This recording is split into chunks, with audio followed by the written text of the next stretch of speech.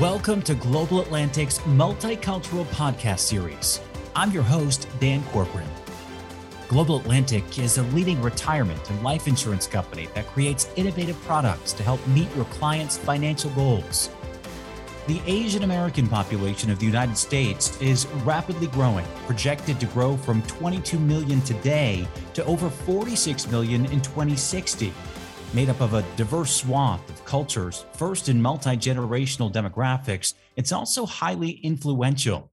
Several subgroups, notably Indians and Filipinos, have annual household incomes far higher than most other Americans. The Asian population is more highly educated, more likely than other groups to be employed in the coveted STEM jobs, more heavily represented among patent holders, and more likely to own homes than other racial groups.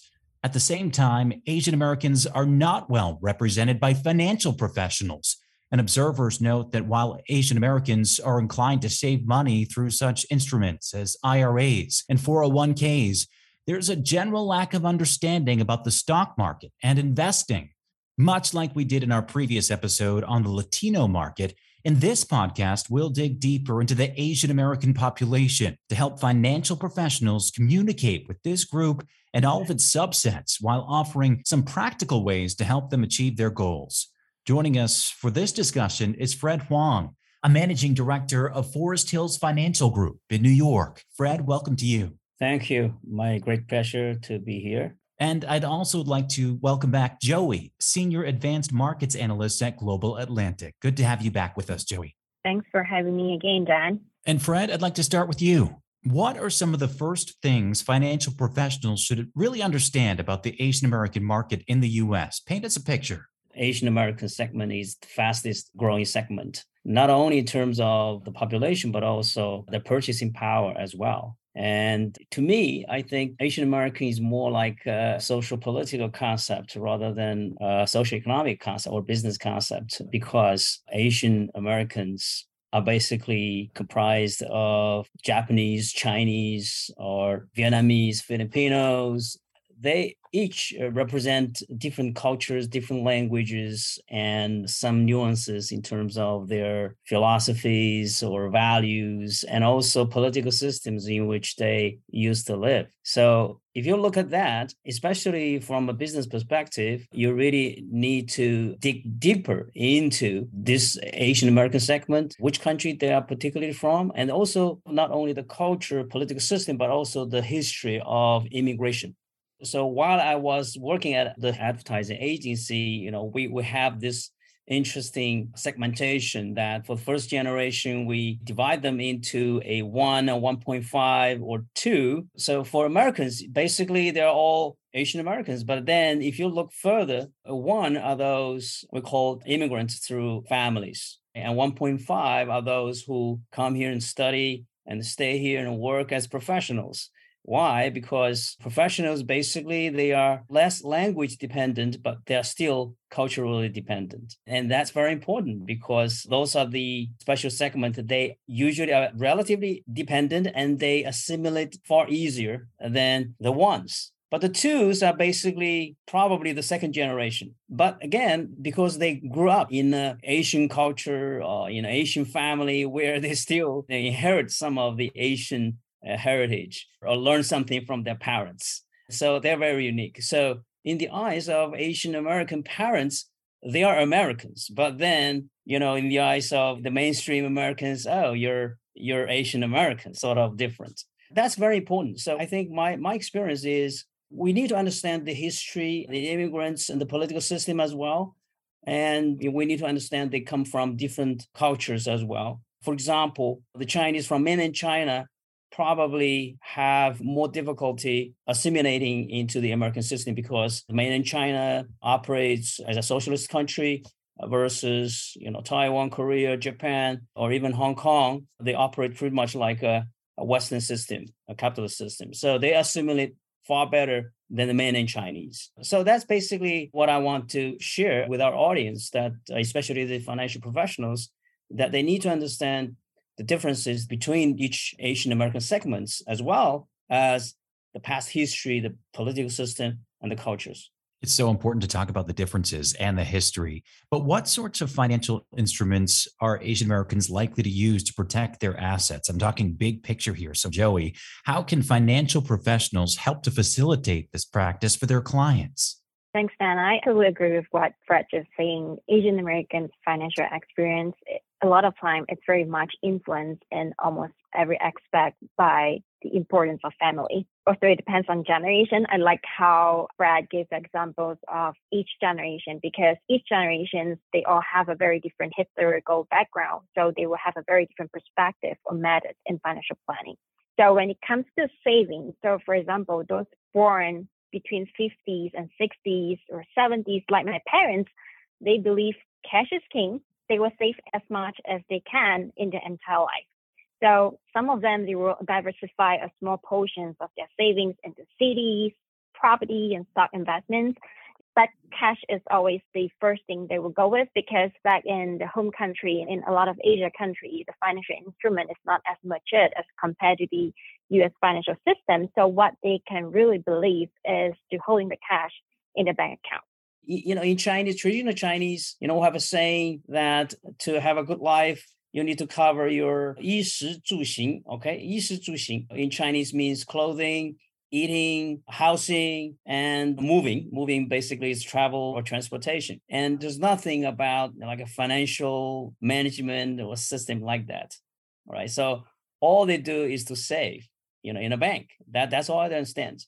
So here, when they first came to the United States, there are so many financial instruments, so many aspects about managing their finances, including loans, car loans, mortgages. To be honest with you, I didn't even understand what a mortgage means because that's in our language, it's just a loan is a loan, but a mortgage is totally different word, vocabulary. Then there's credit cards and there's debit card.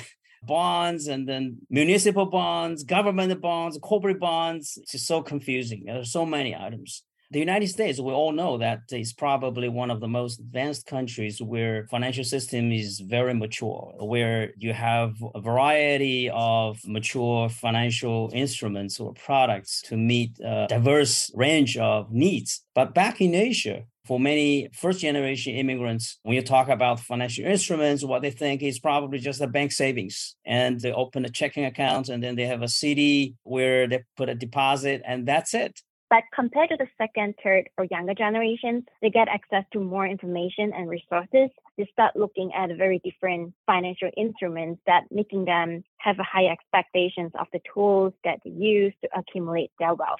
So what financial professional can really do is always create credibility with their clients and build trust with the elder generation, especially the baby boomers, which the first generations who just moved to the United States, who are not really familiar with the financial systems in the US, as they're not as tech savvy as compared to the younger group. A conversation blueprint is always so important to show the clients step by step in planning for the financial instruments they need in their entire life. And Fred, you touched upon this earlier, talking about saving. Saving is certainly ingrained in the Asian American population. So can you talk about why that is? Well, I think historically, back in Asia, most countries are less developed as in the West. A lot of people in Asia have experienced hardships and they sort of have a feeling that they need to save for the future. All right. It is also rooted in Asian American culture that they always want their next generation to be better than themselves. So they like to create a better future. They have such high tolerance of hardship because there's hope that the next generation, their children or grandchildren are doing better, which is another reason why there are so many Asian immigrants who wanted to build their American dream here with such a open opportunity system where they can, work hard and hopefully their children can do far better than themselves. So that's why saving comes first from this culture of for the future, next generation. And the second is because of those difficult times or experiences, and they know how important saving is to give them leverage in their lives. And Asian Americans also have a very high rate of home ownership. So, Fred, in what areas of investment are there some knowledge gaps that we can talk about, such as the stock market and other forms of investment, that you believe financial professionals could actually help with?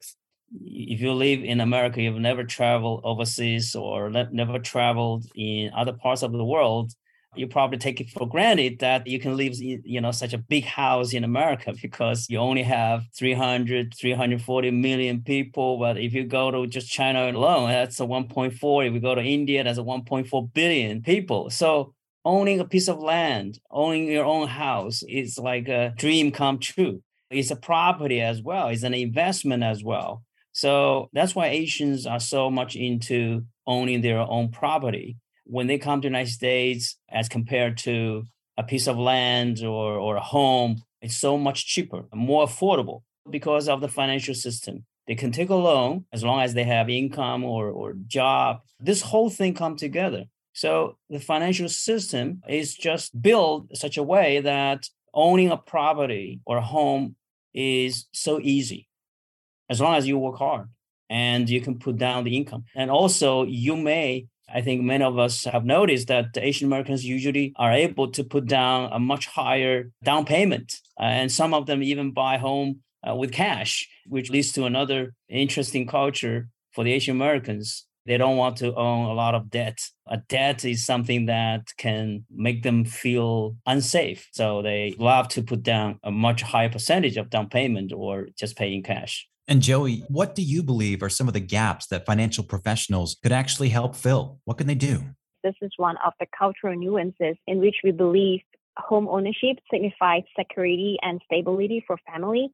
Also, we strongly believe that it is a generational investment, which is a safe and lasting asset to pass down for the generation, which is very important. But the problem here, especially when we look into the new immigrant clients, many of them aren't familiar with how complex the property taxes are when it comes to the estate planning.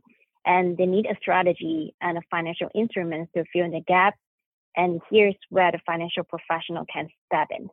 So how can a financial professional help their client is we always encourage our partners, our financial professional to help their client to look for the instruments with double or triple duty. It means one single product, but it comes with a different riders that can support the client in different stage of their life.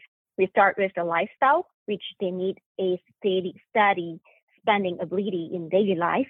And they need the liquidity, which is the money they reserve for unexpected longevity, which is the functions such as the long-term care features that they can find in a lot of annuity products, and the legacy, which is the enhanced death benefit features, which is that will help them to have the ability to passing the asset to the next generation. We call this the 4Ls planning. Also, the most important part is providing them with a strategy for managing their wealth with tax deferred features, especially when you need to deal with the complex tax. And there was a topic that came up in an earlier episode that you brought up, Joey, that I think is worth revisiting in this conversation. That was about life expectancy and how that's a factor in saving. Can you talk more about that? Yeah, sure. We actually found the research saying that, which is a fun fact.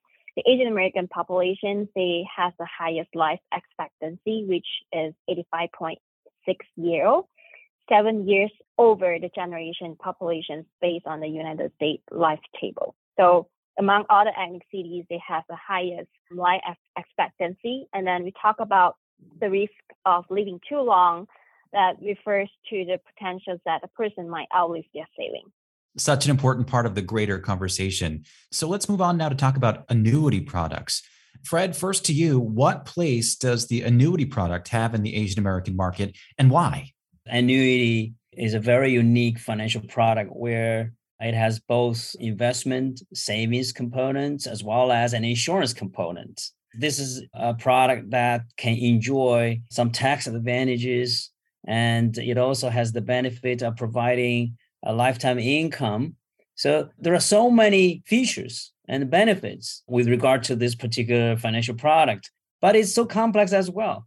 I think the questions I have from many of my clients and the prospects are, gosh, they complain to me, okay, this is too complicated, or it's too expensive, or I don't know what it is, because it looks like everybody explained it in a different way. So that's where we really need to spend more time providing training sessions, workshops, or seminars, and make it simple to understand, right? As a financial product, especially in the lifetime income portion, because that's probably the only insurance product or a financial product that would provide a lifetime income, very much like a pension, very much like a Social Security benefit, Social Security income as well.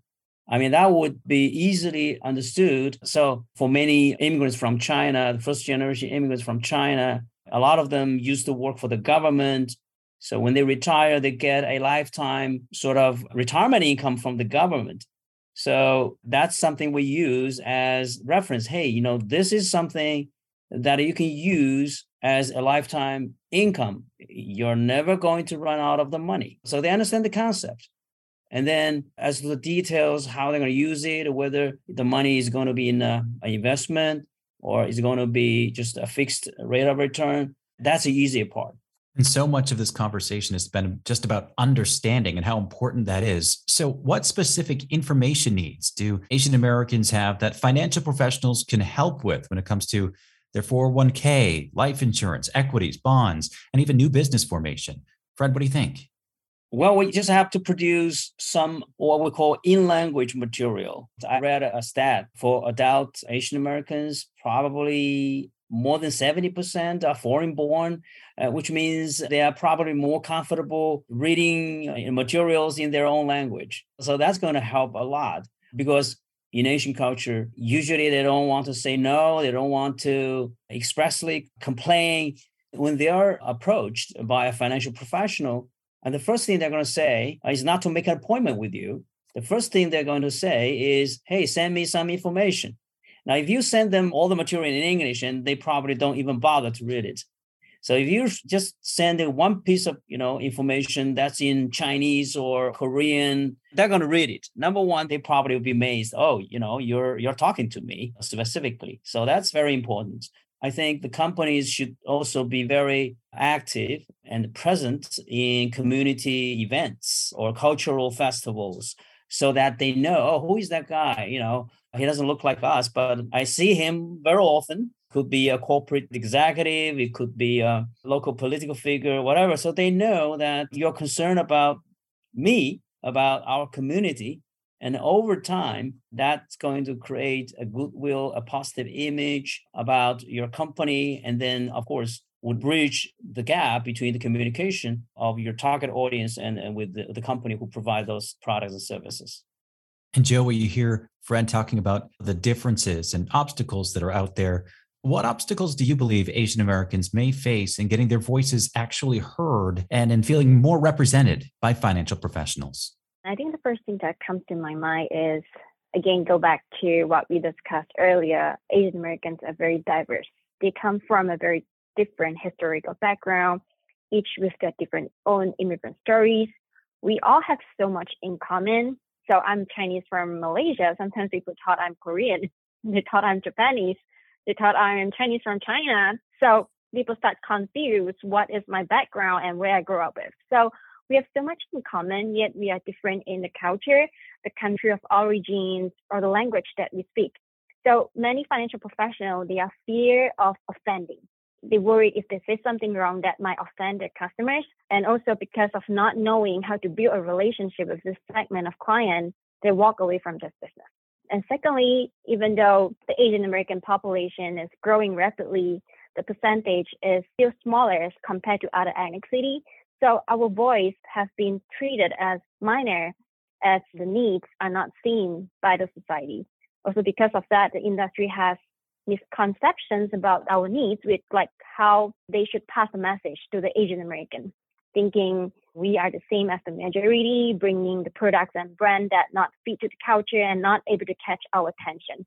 That's why we are here today to let the Asian American community know that we understand one size doesn't fit all, and we are here to hear your voice, support your business growth, and provide you the financial solutions and strategies that you can bring to your customers and create a more effective conversation. And Fred, you're right. Those initial connections, those first communications are so important to how a relationship is going to develop. So talk a little bit more about that. How have you cultivated and maintained a client base in this particular market? Understand their values is very important. Understand the history of immigration is very important. Understand what particular segment of Asian American, where they're coming from. They're coming from Hong Kong, Southeast Asia, Taiwan, mainland China. That all makes a difference because you have to understand also there are communication styles. Many Americans don't realize that in Asian culture, collectivism is more like something they value. They don't want to be too different. They want to be among a group or want to be recognized socially. They don't want to do something that's, too far-fetched, and they want to be, hey, what everyone else is doing, right? So, to introduce a financial product, you would say, oh, many people like you are doing this. For example, who is who? And then that will be very powerful rather than, in American culture, okay, this is my choice. I do it. I don't care about others. So that's very different because, again, American culture is more individualistic and entrepreneurial kind of culture. And that comes to their communication styles. So Asian Americans in general, they're more like high context communication, more indirect, where you're going to find them hard to say no. If you approach them, they're going to use, I will think about it and I will call you. Or I would check with my wife, or I would check with my friends, my parents. So all those are actually rejections. But it really does, because they want to save face, they don't want to be wrong, and they want to leave room. So these are very important things that financial professionals should pay attention to, and should also understand. And you got to be extremely patient. You don't push, you don't be too direct. When I first entered the industry, I remember during the training class, we were trained to use the language like, what would happen to you if you pass away? What would happen to your children? In American culture, it's okay, but in Asian culture, probably they don't like it. It is something very bad mentioning, about death, right? So that's why, cash value life insurance, for example, is so attractive because you can focus on talking about savings. You can talking about having it permanent. You own it, and you can use the cash value for whatever purpose. That's very different. Even though in American culture, okay, life insurance is life insurance. So more mainstream Americans probably buy term insurance versus Asian Americans, they buy cash value life insurance. That's an example. So coming back to the point that learning their culture, learning their communication style, learning also their behavior, like they don't trust strangers a lot. They like to seek opinions of community leaders or families or their parents. Those are very important. And finally, Joey, before we go, just to reiterate what the main purpose of these conversations is, it's to help financial professionals better communicate with these markets and also help those clients achieve their goals. What are some last minute thoughts you want to offer our audiences? When I talk to a lot of financial professionals who are not Asian Americans, the first reaction when I talk to them about the multicultural markets, they're always fear of offending. This is what I mentioned, they were like offended. They were like, if I greet someone, for example, we are going to give a gift giving during the Lunar New Year, but he or she doesn't look like a Chinese and they're from Philippines. Are they celebrating Lunar New Year? Like something like that. They have their kind of confusions within their mind and they're not sure whether they should give the gift to the client. And that push them away from the business. So what I really want to tell the financial professional is we always need to think about how the customer experience. No worries about offending this group of people. Again, always seek first to understand before we understood. Before we pretend that we know what they really need, it's always very easy to create a trust and build credibility with them by asking them questions. Ask before you tell. Ask what you really want to know. And avoid being too product-oriented and instead focusing on explaining to them the general idea behind why you are approaching them. And go to the community and talk to the group of people to understand their awareness, the sentiments, the barriers that they're facing, and what their motives. And most importantly, always be interested before interesting. You need to be curious, learning what people really want before you can provide them something. That's such great advice for many aspects of life. So, Fred, what do you want the financial professionals who are listening right now to take away from this conversation? I think not only a financial professional should look at the purchasing power of this market, but also to be curious about what drives the connection, what drives the trust, what drives the long-term relationship between you and the Asian Americans, and to really understand the nuances in terms of each segment of Asian Americans. Again, I want to point out that it's not a overnight thing. It's really a long time commitment. It does take time. And I think we all have a lot to think about after hearing from both of you today. Fred, Joey, thanks so much for offering your expertise to us. Thank you so much for having us. I'm glad to be here to sharing some of my experiences and my insight. I hope they're helpful. Thank you, Fred. This is awesome. And for our listeners, there are many more resources available for you to access on globalatlantic.com/professionals. And if you like what you're hearing, be sure to subscribe to Your Thriving Practice on Apple Podcasts, Spotify, or Google Podcasts so you can keep up with our latest episodes. Until then, I'm Dan Corcoran. Thanks so much for listening.